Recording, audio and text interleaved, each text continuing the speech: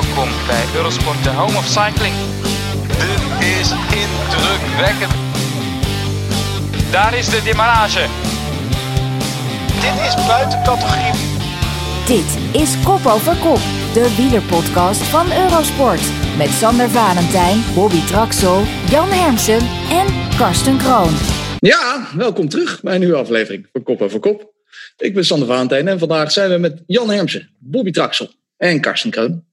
Hoe gaat het ermee, mannen? Karsten, jij was op vakantie, dacht ik, vorige week. Lekker op de camping. Ja, in deze schrale coronatijden gaan we gewoon in Nederland op vakantie. Dus, maar wel een mooie camping. Dus in Bakkum. Een vriend van me heeft een staakerven daar. En dat is eigenlijk heel fijn. Ja, dus het is hartstikke mooi weer. Ik ben onwijs bruin geworden. Dus de batterijen helemaal opgeladen. Oké, je bent helemaal klaar voor het aankomende seizoen. Ja. Mooi zo. Andere mannen nog wilde plannen? Jan Hermsen, jij gaat dan wel gewoon naar het buitenland, toch? Ja, goed. Voor Amsterdammers is Bakkum trouwens ook wel een beetje buitenland. Hè? Dat is echt de camping waar Amsterdammers naartoe gaan als ze op vakantie gaan naar Bakkum. Dat is wel grappig. En we gaan als het goed is naar Frankrijk. Alhoewel we hier in de regio, in de Leidse regio, misschien een regionale lockdown krijgen. Dus dat werd al geopperd. Dus als dat zou gebeuren, dan gaan we helemaal nergens toe. Dan komen we niet verder dan Hoogmade eigenlijk. Dus, maar er zijn campings in Leiden. Zeker, dat is hier vlakbij 500 meter in camping. Dus, Oké, je daar gaan staan badmintonnen. Misschien komt Karsten dan even langs met zijn setje. Lijkt me goed. Ja, ik ben echt wel een fan van badminton. Dat vind ik echt mooi. Heb je dat veel gedaan dan op vakantie? Enorm. Ja? Ja, maar ik heb wel. Ik was met mijn dochters en met Alice, mijn vriendin. En die vrouwen hebben toch een ander energieniveau dan ik. Ja. Dus dan kom ik op het strand en dan ik meteen. Oké, we gaan zwemmen. Ja, koud. Oh. Ik zei, dan gaan we beachballen. Ah, nee, te veel wind. Gaan we surfen? Nou, nee, gaan we een boek lezen. Maar de badminton kan ik ze af en toe nog wel toe verleiden. Maar niet zoveel als ik zou willen. Nee, maar een beetje stil liggen op een zandstrandje is niks voor jou, denk ik, toch? Nee. Wel iets voor jou, Bobby. Beetje liggen. Ja, met 2 jonge kinderen. Nou, dat lukt dan weer niet. Dan is het alleen maar zwemmen in dat hele koude water. Dus liggen komt er echt niet aan toe, hoor. Nou, zometeen mogen jullie gelukkig in ieder geval weer voldoende zitten. Zitten in de stoel en kijken naar koers. Want de koers komt eraan. Maar ja, dit wordt misschien wel, jongens, de laatste koersloze kast. Het is heel leuk allemaal natuurlijk. Wat we de afgelopen, wat is het toch wel, bijna 4 maanden gedaan hebben. We hadden de idealen, we hadden verschillende items. Zoals de meest onderschatte races op de kalender. Digitaal racen hebben we het over gehad. We hebben het gehad over de mooiste Giro-etappe ooit. Over koers in Amerika. Meest gewilde contractloze renners. Ik noem maar een paar dingen op. En dan vergeet ik het waarschijnlijk ook wel een hele hoop. Maar volgende week is het weer volle bak koers. En vanaf volgende week gaan we dan ook weer terug naar het oude format. Maar we komen zelfs beter en meer terug dan ooit. Want vanaf volgende week... Ja, van de volgende week al is Kop over Kopper 2 keer per week. Dan zijn we er op woensdag nemen we op. Dus op donderdag is dat er met een grote voorbeschouwingsshow. Dus volgende week woensdag blikken we alvast vooruit naar Milaan-San Remo. De Strade Bianca bedoel ik. En dan na de race of op de zondag die zelf, dan nemen we een nabeschouwingsshow op. Die je dan op maandag kan horen. Dus heel veel koerscontent komt jullie kant op tijdens de aankomende weken. 2 keer Kop over Kop, dat wordt genieten. Maar deze week gewoon nog een laatste coronakast, laten we het zo maar noemen. Beginnen met het wielernieuws zometeen natuurlijk. Dan ook de laatste idealen. Helemaal in het thema van deze week. Ik houd er voor een kleine teaser. Maar het is behoort bij wat we daarna gaan behandelen. Want hoe kan het ook anders? Wielrennen is terug. Maar wat gaan we dan eigenlijk zien? Ik heb jullie gevraagd om een paar voorspellingen te maken. En over die voorspellingen, wat er te zien gaat komen zijn de komende maanden, gaan we het met elkaar hebben.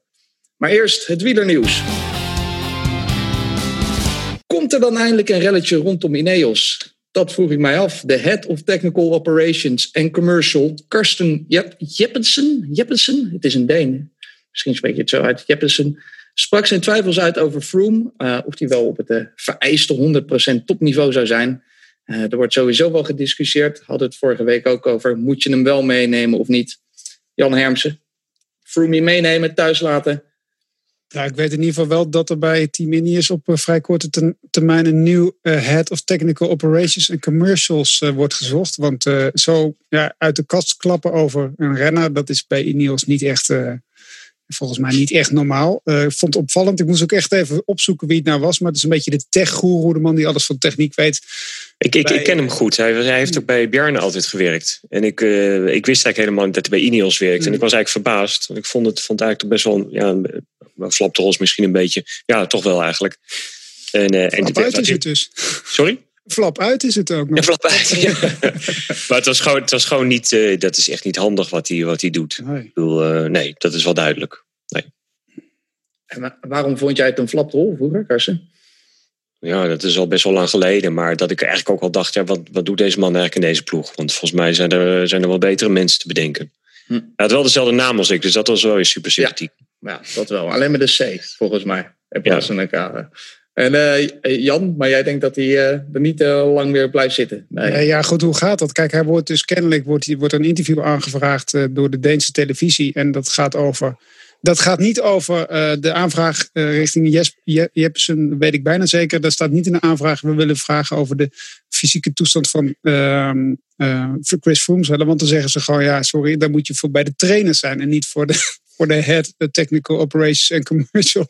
Wat ik een hele mooie titel vind trouwens. Dus hij is dat denk ik ook een beetje, goed zoals ze dat journalistiek ingeluist. Die vraag over Froome zou ongetwijfeld voorbij zijn gekomen. Daar heeft hij wat over gezegd. Ja, dat is niet echt handig. Dat zeggen de ploegleiders niet eens. Dat mogen wij zeggen.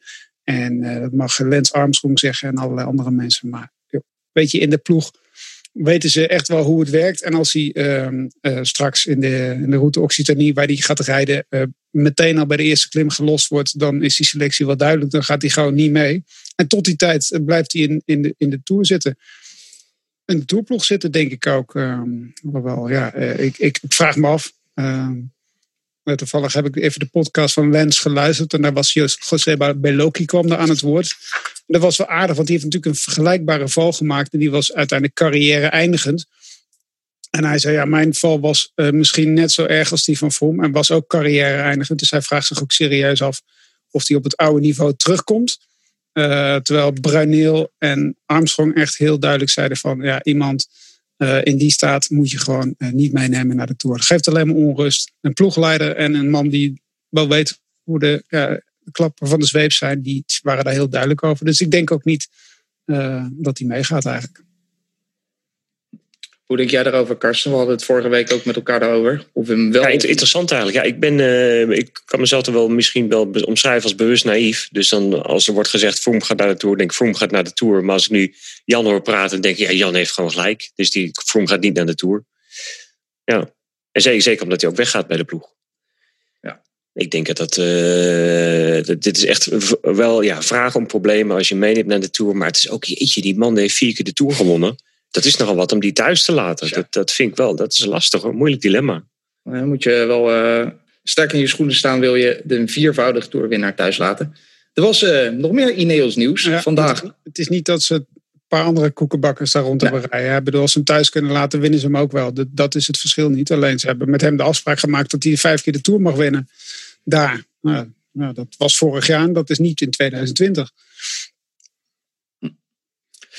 Zoals ik zei, er was meer Ineos nieuws. Er kwam vandaag naar buiten dat ze vanaf de Tour de France gaat het team anders heten. Het wordt de Ineos Grenadiers. Ik vond het wel leuk, Bobby. Ik weet niet hoe jij erover denkt. Het is vernoemd naar een beetje Jeep-achtige auto die Ineos Automotive heeft gemaakt of gemaakt heeft.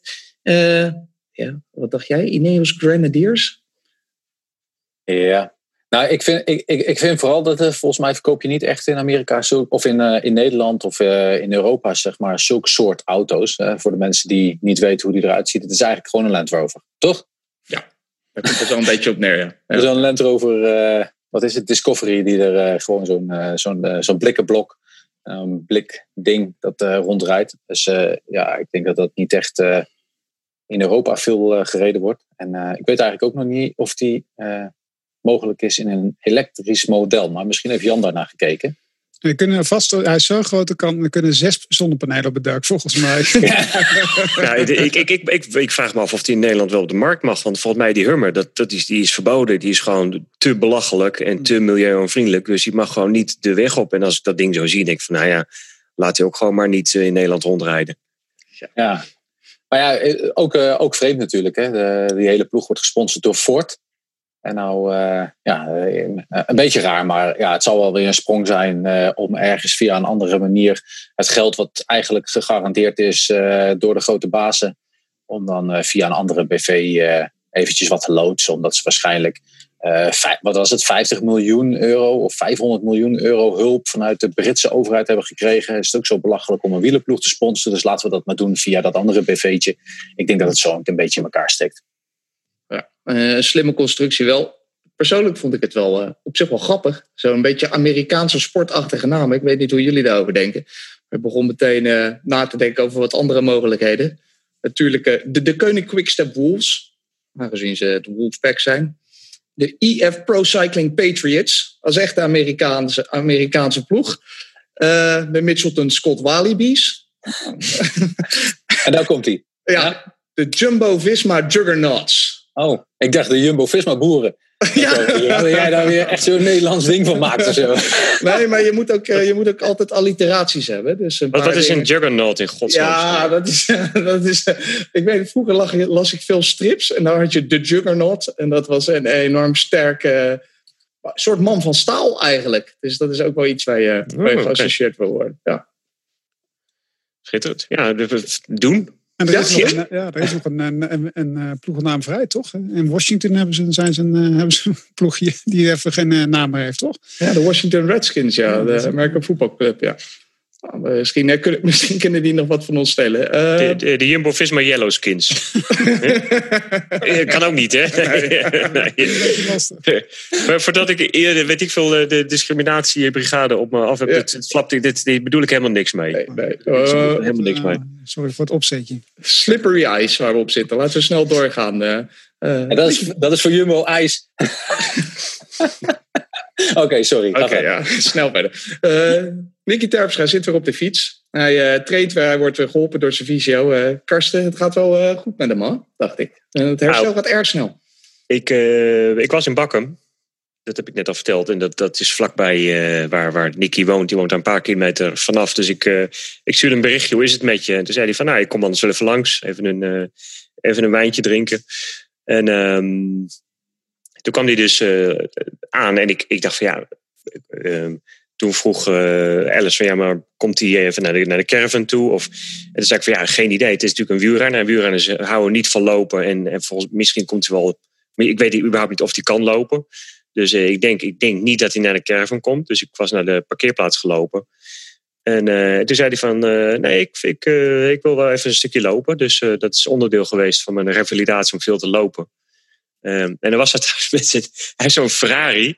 Een soort, wat was het nou, een 458 geloof ik. Dus hij heeft hem helemaal uitgelegd, maar echt gewoon echt een belachelijke sportwagen. Maar zo echt maar gewoon te gek. Als je dan toch zo'n auto koopt, dan maar zo één. Dus, en ik had nog nooit in een sportauto gezeten. Dus ik vroeg aan hem, mag ik even... Ja, het is goed, mag ik even inzitten. Dus, en er waren allemaal knopjes en zo. En toen moest ik wel een bepaald knopje drukken. En dan ging hij aan. En toen zei hij, oké, dan moet je nu even gas geven. En toen, dus ik geef gas. Nee, hij zegt, je moet echt gas geven. Dus... En toen schrok ik me dus echt helemaal kapot. Want er kwam een kabaal uit het ding. Echt, ik schaamde me kapot. We staan op de camping. Dus, maar om even op je vraag terug te komen. Het gaat heel goed met hem. Maar ik vond dat hij er goed uitzag. Hij was positief. Hij zag er gezond uit. Hij bewoog goed. Er was niks met hem aan de hand eigenlijk. En hij had toen net bericht gekregen van de longarts... dat zijn longen 100% hersteld waren. En dat was eigenlijk degene waar hij zich het meeste zorgen om maakte. Dus hij had een klaplong. En dat is altijd even afwachten hoe dat herstelt. En die longarts zegt van, er is niks meer aan de hand. Dus hij heeft nog een lange weg te gaan, maar het ziet er heel goed uit. Ja, de kans dat we hem dit seizoen nog in actie zien is wel redelijk groot, denk ik. Daar ben ik van overtuigd, ja. Nou, dat is goed nieuws in ieder geval. Ander nieuws deze week. De UCI heeft dinsdag de richtlijnen gepubliceerd voor het heropstarten van alle races sinds corona. Er zijn allerlei verschillende richtlijnen opgesteld. Alle wedstrijden krijgen een soort risico-assessment. In hoeverre het wel of niet door kan gaan. Bobby, heb jij je wat meer kunnen verdiepen in deze regelgeving? Nou ja, het zijn nogal een hoop regeltjes die er zijn. Maar waar het eigenlijk de belangrijkste regels waar het bij uitkomt, is dat de renners die, laten we het even hebben over de World Tour wedstrijden, dat die in ieder geval voor elke wedstrijd 2 keer gecontroleerd moeten worden op het coronavirus. Dat is 1 keer op 6 dagen en 1 keer op 3 dagen van het evenement. Als je dan nadat dag 3 dan gaat reizen in een vliegtuig, dan weet ik nog niet hoe het in elkaar steekt. Maar dat gaat best wel in de kosten lopen, omdat dat eigenlijk op kosten is van de ploeg zelf. Tijdens de grote rondes op rustdagen wordt er ook zo'n coronatest uitgevoerd. En die wordt dan weer uitgevoerd door de organisatie. Dus die zijn op kosten van de organisatie. Dat is eigenlijk de belangrijkste om eigenlijk te achterhalen, ben je wel of niet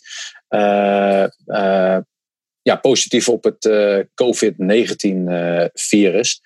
En dan zijn er nog heel veel andere regeltjes over bubbels. Maar ja, het gaat gewoon een dingetje worden dat we moeten oppassen. En het belangrijkste is, en net als wat Mark Rutte eigenlijk dagelijks roept, zorg in ieder geval dat je op 1,5 meter van iedereen blijft staan. Mondkapjes op het podium. Verschillende zones voor pers en allemaal dat soort zaken. Nou ja, waarom niet gewoon het hele pers achterwege laten en gewoon zorgen dat je dat online doet. Desnoods via een platform als Zoom of je hebt al 100.000 platformen. Ja, want er zijn wel races die dat al doen. Hè? Ik hoorde dat in de Ronde van Polen pers waarschijnlijk ook helemaal niet welkom is.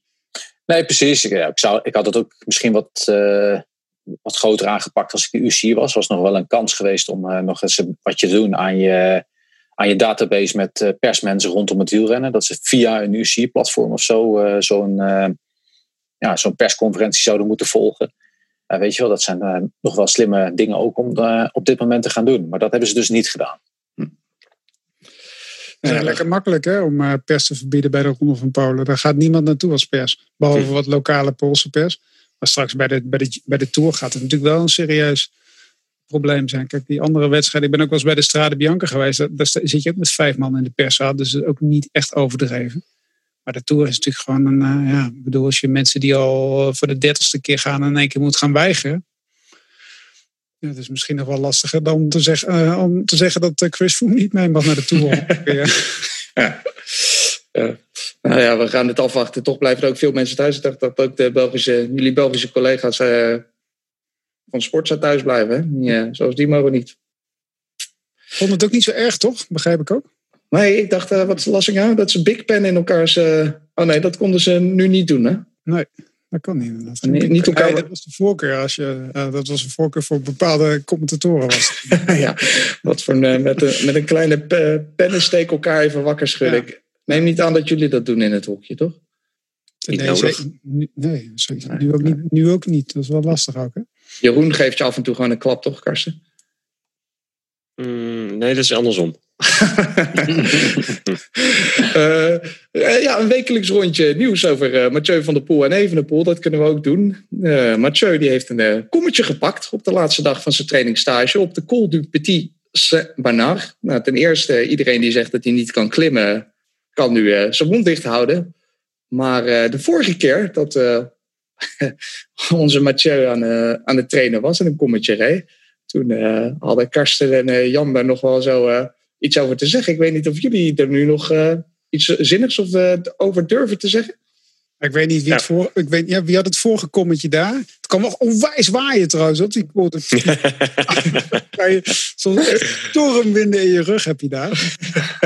Ja, nou ja, waar Sander op doelt is bij een van de vorige podcasts werd er gezegd dat Mathieu die had een kom wat King of the Mountains is. Dus, en dit ging dan over een kasseistrook, dus dat klopt natuurlijk al van geen kanten. Maar dat hij daar dus als snelste mens ooit over een kasseistrook was gereden dan of hij nu een Parijs-Roubaix ging winnen.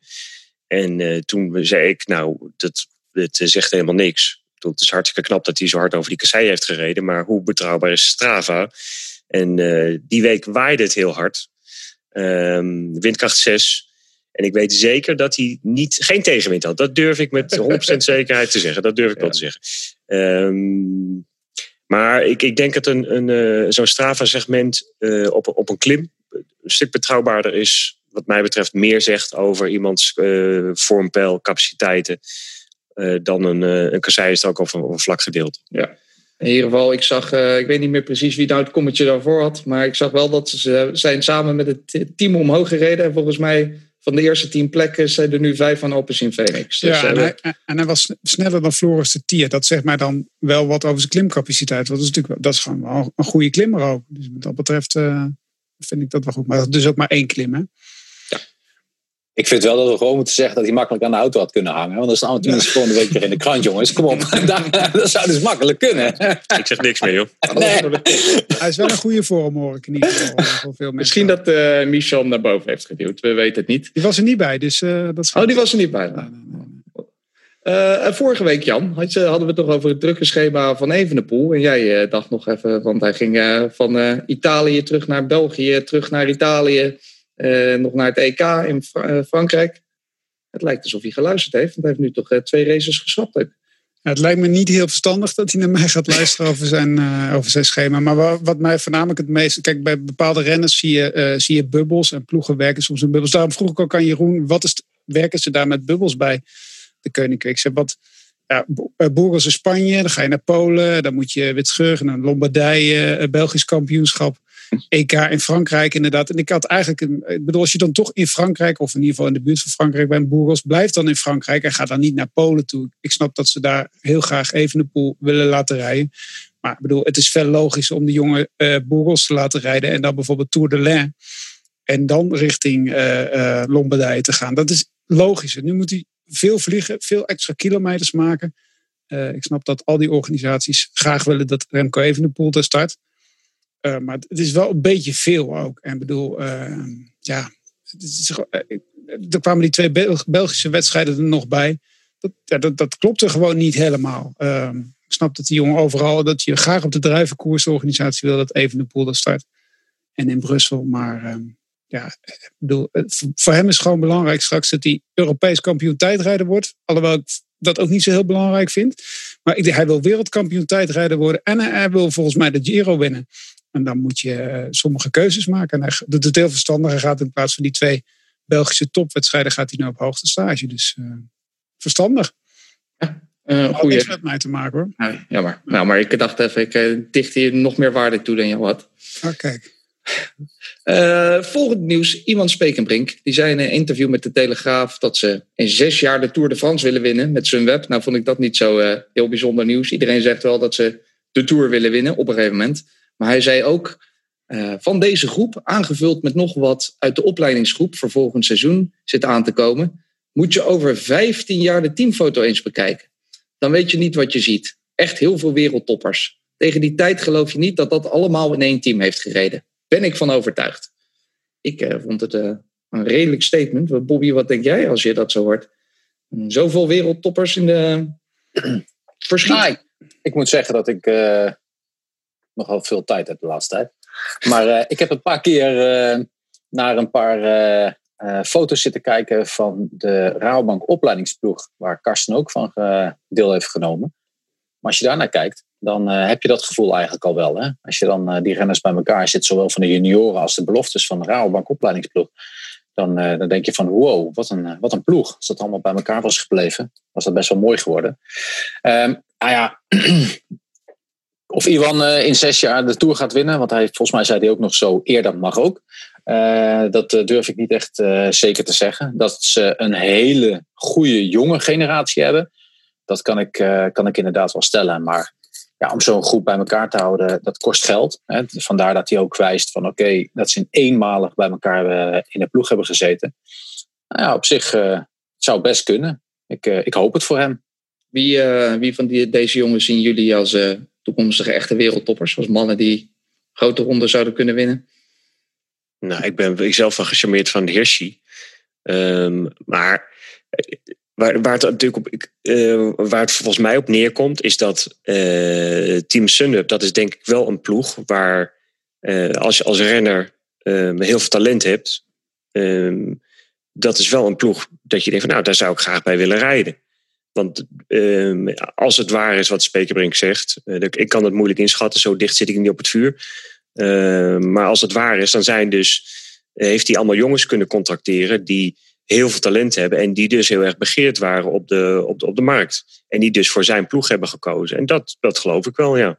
Ik denk dat als ik 19, 20 jaar oud was en ik had een hele grote motor en ik had een paar goede wedstrijden gereden en ik kon kiezen uit een aantal ploegen, dan zou ik eerder voor Sunweb gaan rijden dan, weet ik niet, voor Movistar of CCC, ja.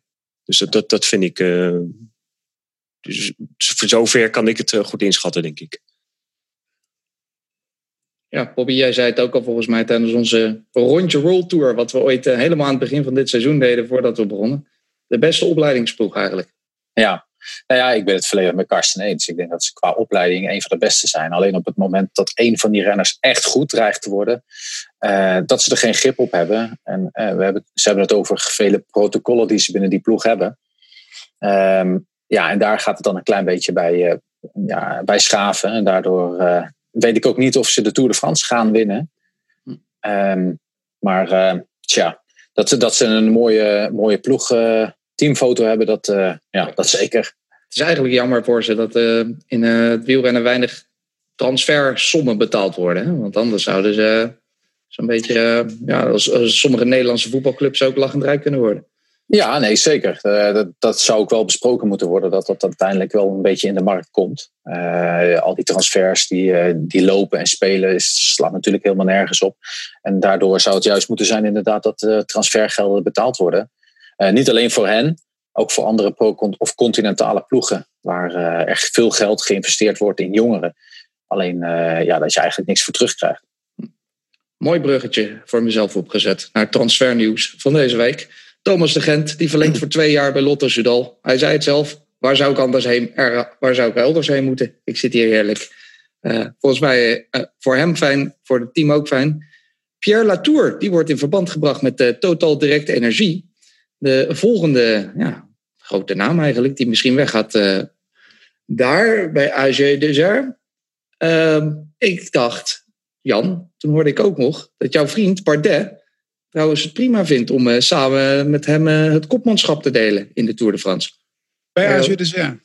Ja, prima. Ik bedoel, dat is natuurlijk heel gevaarlijk wat ik nu ga zeggen. Maar Bardet, die vindt dat lekker inderdaad. Als er maar weinig druk op gaat, dan is het voor hem ideaal. Ja. Ik hoorde wel trouwens dat Van Avermaat zich had aangeboden bij AG Desert. Of hij dat doet of zijn manager natuurlijk. Wat een gekke woordkeuze, hè? Zich aanbiedt, ja. Die wou zich verzekeren voor de toekomst. Presenteerblaadje, ja, verzekeren voor de toekomst. Maar dat is natuurlijk ook gewoon ook een ploeg waar je, het is vervelend als Bardet naartoe weggaan, maar dat is ook altijd een ploeg waar veel talent zit vanuit Frankrijk. Dus die komen ook wel. En ik denk dat die twee ook gewoon wel prettiger is voor als ze weggaan daar. Ja, maar ik ben wel benieuwd, want daar speelt wel iets bij AG Desert. Hè. Er gaan grote namen weg. En ik heb geen idee wat ze precies van plan zijn. Maar ik denk dat er nogal wat gaat verschuiven binnen die ploeg. Ja. Ik vind Van Latour niet echt heel chic. Want die heeft natuurlijk ook best wel wat blessureleed gehad. En die ploeg is wel heel loyaal ten opzichte van hem geweest. Om dan, als je straks misschien een goede Tour rijdt, om dan voor een hoop geld weg te gaan. Ja, ik snap hoe het werkt, maar ik vind het nooit zo chic eigenlijk ook.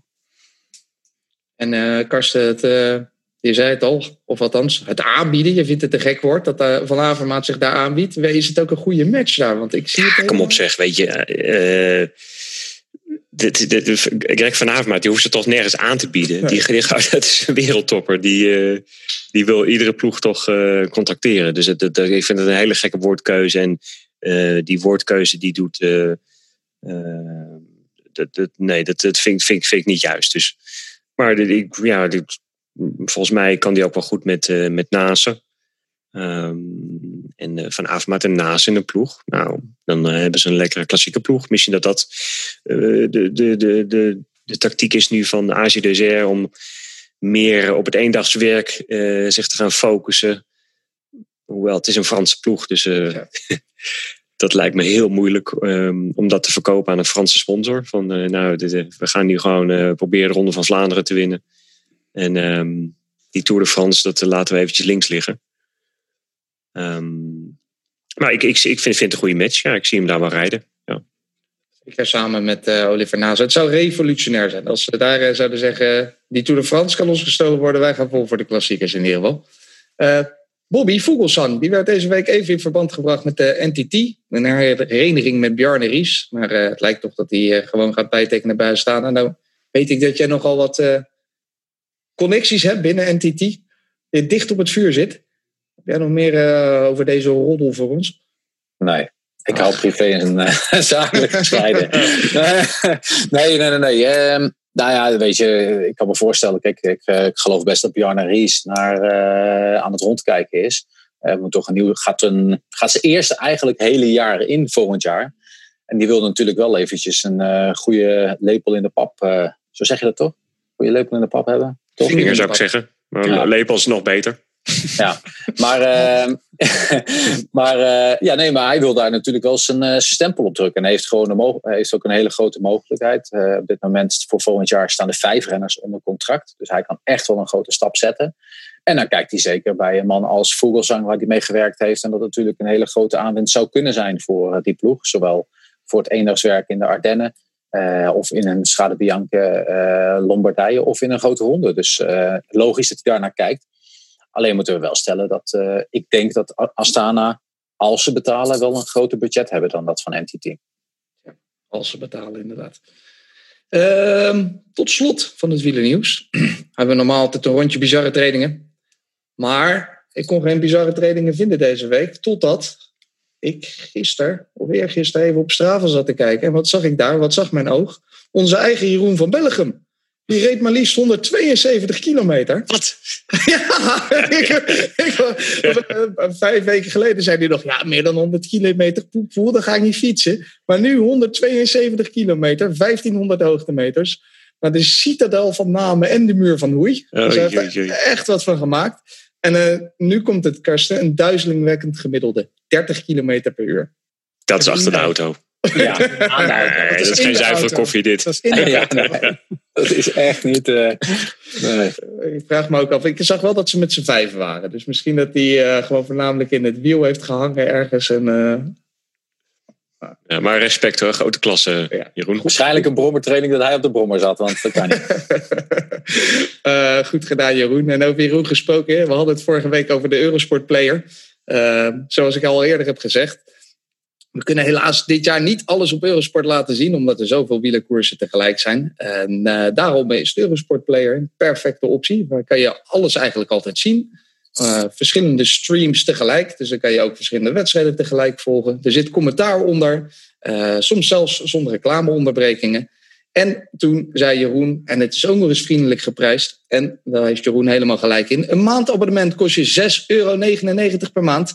Maar het jaarabonnement is slechts €3,99. Dan moet je wel het hele jaar natuurlijk abonnee blijven. En het allermooiste, je hebt ook nog een jaarabonnement voor €39,99. Tik je 1 keer €40 af. En dan zit je een jaar lang goed. En ik dacht, als je nou op 1 augustus €40 aftikt, dan kun je van 1 augustus dit jaar tot 1 augustus volgend jaar alle koersen zien. Eigenlijk tot en met de Olympische Spelen van 2021. Dus dat lijkt me meer dan een goede deal voor de Eurosportleier. Gaan wij verder met de idealen. Het is de laatste idealen, jongens. We hebben hem ooit gemaakt tijdens de dieptepunt van de crisis. Niet alleen zodat we iets hadden om over te praten, maar ook om een beetje hoop te geven. En toch een beetje te fantaseren over leuke dingen die er weer aan gaan komen. Nu komen de leuke dingen er weer echt aan. Dus kunnen we de idealen een beetje vaarwel gaan zeggen.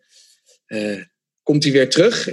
Ik hoop het eigenlijk niet. Maar ik ben wel een beetje bang voor wel dat we misschien wel weer eens nodig gaan hebben. In ieder geval voor nu de laatste keer. En ik dacht, laten we hem dan ook maar in thema houden. Hoe ziet het ideale vervolg van het seizoen er voor jullie uit? Als je gewoon denkt aan het verloop. Wat er allemaal wel niet zo kan gebeuren. Jan Hermsen, heb jij een beetje je gedachten daarover laten glijden? Ja, ik moet wel zeggen dat het de afgelopen... Ik was in het begin een maand of 3 geleden naïef. En toen werd ik wat positief. En het positieve gevoel is eigenlijk heeft heel lang doorgeduurd. En ik zit nu weer een beetje in mijn wat negatieve fase. Omdat het dichtbij komt. Dan is het ook een beetje komkommertijd. Er komt er weer wat nieuws. Dan hoor ik toch ook wel veel verhalen. Maar ik word dan ook wel weer... Ja, ook wel mag voor mij ook wel weer gaan beginnen inderdaad. Maar ik heb toch nog wel een beetje schrik eigenlijk. Ook omdat je het hele tijd naar dingen toeleeft. En dat het dan op het laatste moment toch ook weer niet doorgaat. Dat is eigenlijk een beetje in notendop jaar 2020. Dus ik probeer me er ontzettend op te verheugen. Dat doe ik ook. Maar ik weet het niet. Jan, de vraag is, wat is de ideale? En dan ga je... ja. Dit is geen goed antwoord, jongen. Het ideale seizoen is natuurlijk dat we Strade Bianca gaan beginnen. En dat we straks de Vuelta Kijk eens, daar gaan we. Dat is hem inderdaad. En dat we al die koersen afwerken. En dat vind ik, daar kan ik niks over zeggen. Dat hoop ik, dat het een koersjaar wordt waarin open gekoerst wordt. Waarin we eigenlijk... Want het lijkt al een eeuwigheid geleden. Maar Parijs-Nice was, ondanks dat het een krankzinnige wedstrijd was ook een geweldige wedstrijd. Ook werd mooi gekoerst. Er waren waaieretappes, de aanvallers, een mooie winnaar met Schachman. De Route del Sol was leuk. Eigenlijk alles wat we tot nu toe hebben gezien was heel leuk. En dus hoop je dat eigenlijk een beetje ook in het najaar te hebben. Maar ik heb geen idee hoe de renners, hoe de vorm is. Hoe hebben die Colombianen daar getraind? Hoe hebben al die e-wedstrijden? Wat doet dat met de vorm van mensen? Ik vind er zijn zoveel vraagtekens. Dat is mooi dat het straks in Burgos al een beetje opgelost gaat worden. Daar gaat Carlos Bobero de eerste overwinning trouwens pakken voor NTT, de ploeg van waar Bobby een goede band mee heeft. Denk ik. God, het is wel een enorm lang antwoord met een ontzettend hoop veel vragen. Daar gewoon het 2020 antwoord eigenlijk. Je kan het is zo ingewikkeld ook. Ik bedoel, als professoren en academici, niemand weet het gewoon. Dat is eigenlijk gewoon... behalve Karsten Kroon. Er valt moeilijk wat over te zeggen, maar... Ik vind het gewoon... ik zeg al jaren, waarom koersen we niet gewoon oktober en november door? Want dan is het nog mooi weer. Dus nu worden mijn gebeden een keer verhoord. En ik ben benieuwd hoe het gaat zijn. Of ik gelijk heb. En dat het inderdaad... waarom ik dat eigenlijk al jaren zeg, is omdat... dan was ik in januari, februari aan het koersen. En maart zelfs nog. En dan was het echt koud. En regen en sneeuw en ellende. En dan einde seizoen, eind oktober. En dan was het nog 20 graden. Ik dacht van hoezo? Nu zit ik hier... op mijn stoel. Dus ik zou veel beter kunnen koersen. Dus ik ben benieuwd of het inderdaad zo is. Dat het nog best wel mooi weer is. Is dat ook je ideale plaatje? Mooi weer? Nee. Laat het regen en wind, jongen. Gewoon alle klassiekers zoals Gent-Wevelgem toen Paulini won. Alsjeblieft. Dat is mooi. Bobby, heb jij voor jezelf een ideaal plaatje voor ogen? Dat wordt het vervolg van het seizoen. Ik sluit me een beetje aan bij beide mannen. Dus ik hoop inderdaad dat het ideale dat we alles gewoon gaan afwerken. Dat gaat al niet meer lukken, want Hamburg is er alweer tussenuit. Maar dat was het ideale plaatje als die er in ieder geval ook nog tussen zit. En zeker met Karsten eens. De keren dat ik op half oktober of eind oktober Puttenkapelle in een korte broek en korte mouwen reed. En daarna nog buiten aan het apperen fietsen was. Ja, dat is vaker geweest dan dat ik in maart mooi weer heb gereden. Dus ik sluit me daarin dat feit ook daarbij aan. Ja. Misschien blijft het wel zo. Een beetje oprekken zou niet slecht zijn trouwens. Hè? Gewoon, Denken jullie dat het zou kunnen gebeuren als dit een succes is? Dat het seizoen zo meteen langer wordt opgerekt en misschien later begint? Nee, niet omdat dit jaar een succes is. Nee. Het zal wel weer een ideetje zijn om die 2 andere grote rondes om te draaien ook, denk ik. Gewoon Vuelta gewoon in het voorjaar en de Giro gewoon in het najaar. Dan heb je nooit het gezeur dat er etappes vanwege sneeuw niet doorgaan en zo. Goed punt, Jan. Wat ook wel maar het is mei, fietsen in de Alpen is gewoon veel te vroeg ook. En in Spanje kan dat gewoon veel beter. Ja.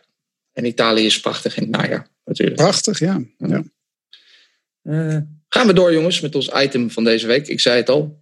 Volgende week starten we weer. Cycling is back. Maar wat gaat er gebeuren? Op zaterdag zien we de Strade Bianca. En daarna hebben we 200 races in 100 dagen. Nou ja, daar gaat natuurlijk van alles in gebeuren. Maar wat precies? Ik vraag het me af. Daarom vroeg ik jullie ook om een paar voorspellingen te doen.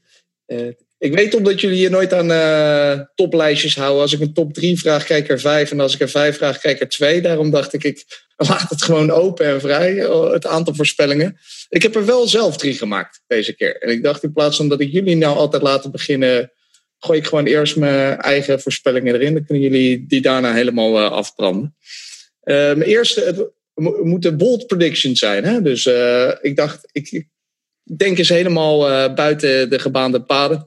Maar misschien is de eerste nog niet eens zo heel gek. Ik denk dat Ome en Kelderman de Lau en Bouw worden van deze aankomende Giro. Net als Lau en Bouw toen met z'n tweeën heel Nederland op zijn kop stond. Ze zijn met z'n tweeën, ze gaan weg bij Sunweb. Ze hebben weinig druk. We voelen zich allebei goed. Dus Ome en Kelderman samen in de top 10 van het algemeen klassement. Waarvan de eentje de top 5 gaat halen. Zelfs in de Giro. Schrijf het niet maar op, alvast. Mijn tweede voorspelling. Dat Roglic, die gaat de Tour verliezen door een verkeerde fietswissel. In de afsluitende tijdrit. Zoals je weet, de afsluitende tijdrit gaat naar de Planche Belleville. Daar gaan ze waarschijnlijk eerst met een lange aanloop komen ze aan op een tijdritfiets. Daarna ga je wisselen. Naar alle waarschijnlijkheid naar een gewone klimfiets. En ik heb nog die beelden van vorig jaar in de Giro in mijn hoofd. Waar hij van zijn fiets afviel. Dat niemand voor hem klaar stond omdat er iemand aan het plassen was. En ik heb gewoon zo gevoeld dat Roglic heel goed gaat zijn. Maar dan door zoiets lulligs misschien wel de Tour gaat verliezen.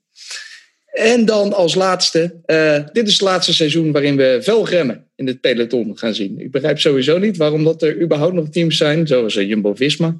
Volgens mij zelfs Ineos die nog steeds velgremmen gebruiken. Maar zoals jullie zeiden met die races laat in het seizoen. Oktober, november. Gaan we de mannen die nog op velgremmen rijden. Zeer in de problemen komen. Onder druk gezet worden in afdalingen. Natte afdalingen. Zo hun grote rondes zien verdampen hun kansen. En dit was het laatste jaar waarin wij nog velgremmen zien. Dat 3 bold predictions van Sander Valentijn. Wil iemand ze meteen allemaal onderuit halen? Ik weet niet of Nee, ik had ze alle 3 hetzelfde. Zou Nederland in vuur en vlam gaan staan als ze 2 Kelderman en Ome top 10 rijden in de Giro? Weet niet. We zijn wel een beetje verwend hè, de laatste jaren. Het zou leuk voor de jongens zijn natuurlijk. Maar ik weet niet of we dan niet in de Polonaise door de straat heen gaan, denk ik. Maar... Nou Jan, heb jij betere voorspellingen? Ik heb echt geweldige voorspellingen. En ik zei het al, ik ben het hele jaar al een beetje naïef. Dus een Fransman gaat de Tour winnen. En als hij dat niet doet, dan wint de Nederlander. De Fransman is Thibaut Pinot. En als een Nederlander wint, dan is het Tom Dumoulin. Dat is meer hopen dan denken. De Giro wordt gewonnen door een Belg. Daar had ik Jeroen ook een beetje mee gaan. Het is trouwens niet Evenepoel die wint. Nee, het is wel Evenepoel die wint. En de Vuelta wordt gewonnen door Bauke Mollema. Nee joh. Ja, want de Vuelta is in Noord-Spanje. En daar is Mollema op zijn best. Hij is op het eind van het jaar ook op zijn best. De derde week is heel zwaar. En Bauke Mollema gaat gewoon winnen. En als die Vuelta gereden gaat worden. Eigenlijk. En Van der Poel wint Vlaanderen en Roubaix. Nou, het zijn wel bold predictions volgens mij. Maar ik denk dat ik het niet. Ik denk dat ik ongeveer 80% goed heb. Dit had ook niet misstaan in de ideale trouwens, Jan Hermsen. Ja, ik probeer een soort mixje te maken inderdaad. Ik had ze bij allebei staan eigenlijk ook. Je dacht, ik doe mijn huiswerk gewoon 1 keer. En dan ben ik met z'n allebei klaar. Ik vind dit antwoord beter dan het van de ideale van jou. In ieder geval, ik vind vooral Bauke Mollema die de Vuelta wint. Dat zou ik fantastisch vinden. Mooi hè? Ja. Maar gaat ook gebeuren hè? Dus, ja. Gelukkig staat alles op band. Dus dat is ook zo. We gaan natuurlijk wel aan het einde van het seizoen eens even terugkijken of een van onze voorspellingen nog uitkomt ook. Bobby Traxel? Ja, kijk, we beginnen met... Van der Poel, daar hoorde ik al wel in Parijs-Roubaix. Die had ik er eigenlijk ook bij op staan. Maar ja, ik weet inderdaad niet of dat een speciaal geval is. Maar ik denk dat zeker na wat hij nou liet zien op zijn KOM in de Alpen... denk ik dat hij Lombardije gaat winnen. Daar heeft iedereen twijfels over. Dus ik gooi hem gewoon Lombardije. Hij gaat Lombardije winnen. Dus dat had ik eigenlijk als gevoel. Ik zou wel zeggen dat Roglic hem wel gaat winnen. Maar Tom Dumoulin wordt wereldkampioen. Zo. Tijdrit. Nee, dat is niet aan mij. Dan zit hij op de Champs-Élysées champagne te drinken met En waarom denk je dat, Bobby? Nou ja, dat hoop ik eigenlijk wel. Ik had het dik gedrukte van jou van het proberen iets van onderbouwen. Ja, dat had ik eigenlijk niet. Maar als er een Nederlander is die wereldkampioen zou worden, denk ik dat Tom dat best zou kunnen. En hij heeft nu weinig gekoerst, dus ik ben een beetje benieuwd hoe hij er zo meteen uitgekomen met weinig koersritme echt aan de Tour de France beginnen. Maar dan eigenlijk wel warm gedraaid en dan wereldkampioen worden. Lijkt mij wel mooi. En dan volgend jaar in die wereldkampioentrui de Tour winnen. Zal ik dan eens even... Nee, meteen de volgende stap. Dat is toch gewoon... Dat zou mooi zijn. Dus Want het WK-parcours is wel echt een klimparcours, toch? Ja, dat was het in Innsbruck ook. En toen was hij misschien wel een van de beste mannen in de wedstrijd ook. Klopt. Dat zou mooi zijn. Nou, ja, dat is nog... Jan Hermsen geeft je gewoon je onderbouwing, Bobby Traxel. Top. Echt een goed team, zeg je. Dat is 1-2'tje van deze middag. Alvast zijn velders doorgenomen ook. Alles wat hij heeft gezegd, heb ik me vandaag verteld. Dus ja, dat is ook niet eerlijk. Je was wat een onzin. Je was bij hem op bezoek natuurlijk, Jan. Dus jullie hebben alles al van tevoren samen huiswerk gemaakt. Ja, daar kwam Mollema niet uit. Hoor, want dan was ik denk dan was ik na 5 minuten had ik al buiten gestaan, denk ik. Nee, ik ben ook echt super teleurgesteld dat hij niet luistert. Karsten Kroon, heb jij nog spannende voorspellingen kunnen bedenken? Nou, normaal dan ben je met z'n drieën. 3 experts. En nu doe jij ook ineens mee. Dus je zegt, nu al het gras is al voor mijn voeten weggemaaid. Dus ik zal nog even wat verzinnen. Froome wint de Tour. Gewoon omdat het super grappig zou zijn. dat hij dan weggaat. Ja, dat lijkt me echt mooi. Dat Thomas... Met hulp van Israël. Ja, dat lijkt me echt mooi. En het is al gezegd, maar ik ga het toch nog even zeggen. Ja, Van der Poel die wint Parijs-Roubaix. Want die heeft gewoon dit kommetje gepakt op die kasseistrook. Dus eigenlijk is het al gewoon in kan en kruiken. Ja. Als hij wind mee heeft in ieder geval, dan gaan ze sowieso winnen, toch? Dat is alles wat Michel er wel. In ieder geval hoor ik dat we een Nederlands succesvol jaar gaan krijgen, als ik het zo hoor. Maar sowieso. Maar dat is misschien ook niet zo gek gedacht, hè? Als we het terugzien uit de afgelopen tijd. Een monument voor Van der Poel. Dat is wel echt iets...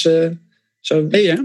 Wint hij er dus? 2. Zowel Lombardije als Parijs-Roubaix. Ja, dat zou me verbazen als hij niet echt een grote koers wint dit jaar. Ja. Zou hij niet gewoon Milaanse Remo ook gewoon meepakken? Dat hij gewoon alles in één keer doet. Dat is wel makkelijk, inderdaad. Ja. Gewoon alles in één keer. Zo, dat is een uitdaging. Ja. Dat zou echt... 5 voor 5 in 1 jaar. Ja, dat is wel Mexicaans. Doet hij mee aan de LBL dit jaar? Nee, maar dan kan hij dan wel even mee. Ja, regelt het gewoon. Hoor. Als hij dat doet, dan... Het is wel, zeg maar, Merxiaans, dat is echt gewoon een mooi woord. Maar Van de Poeliaans, dat is niet echt lekker, hè? Toch? Dat klinkt niet zo lekker. Back in there. Voor in de toekomst. Nee. Maar want we hebben het de hele tijd over de Koning Quickstep, die het eigenlijk niet met bubbels werkt. De enige bubbels waar ze mee werken zijn champagne. Daar werken ze wel weer naartoe, hoor, naar die bubbels. Wees maar gerust. Zouden ze nog in het aantal overwinningen komen? Ik had ze een beetje laag ingeschat dit jaar. Maar volgens mij is het echt het beste om eraan te komen. Volgens mij had jij zo rond de 50 ingeschat. Zoiets. Oké, ze zitten nu op? Ja. Waarschijnlijk de helft. Zeg het maar. We gaan het in de gaten houden. En net als deze voorspellingen. Ik ga ze opschrijven. En dan aan het eind van het seizoen komen we erop terug. En dan... Misschien deel ik dan wel weer een prijs uit voor degene. Als iemand iets... Nou, niet als iemand iets goed heeft. Want zo bold vond ik ze niet. Als Froome de Tour wint, Karsten, krijg jij van mij in ieder geval een presentje. Dat weet ik zeker. Yes. En als Mollema de Vuelta wint? Nee, als Mollema de Vuelta wint ook, ja. Nou, een hele nacht zuipen, jongens. Dan maken we er een feest van, ja. Het zou ook perfect zijn. Dat is afsluiting van 100 dagen lang alleen maar werken. Dat Mollema nog even de Vuelta wint en jullie het op een drink. Dat is in november, hè? Weet je wat nou mooi zou zijn? Als hij hem dan wint ook. En dat hij dan 's avonds zegt op een gegeven moment... Ik heb nog helemaal geen zin om te stoppen. En dat hij dan naar huis fietst. Gewoon.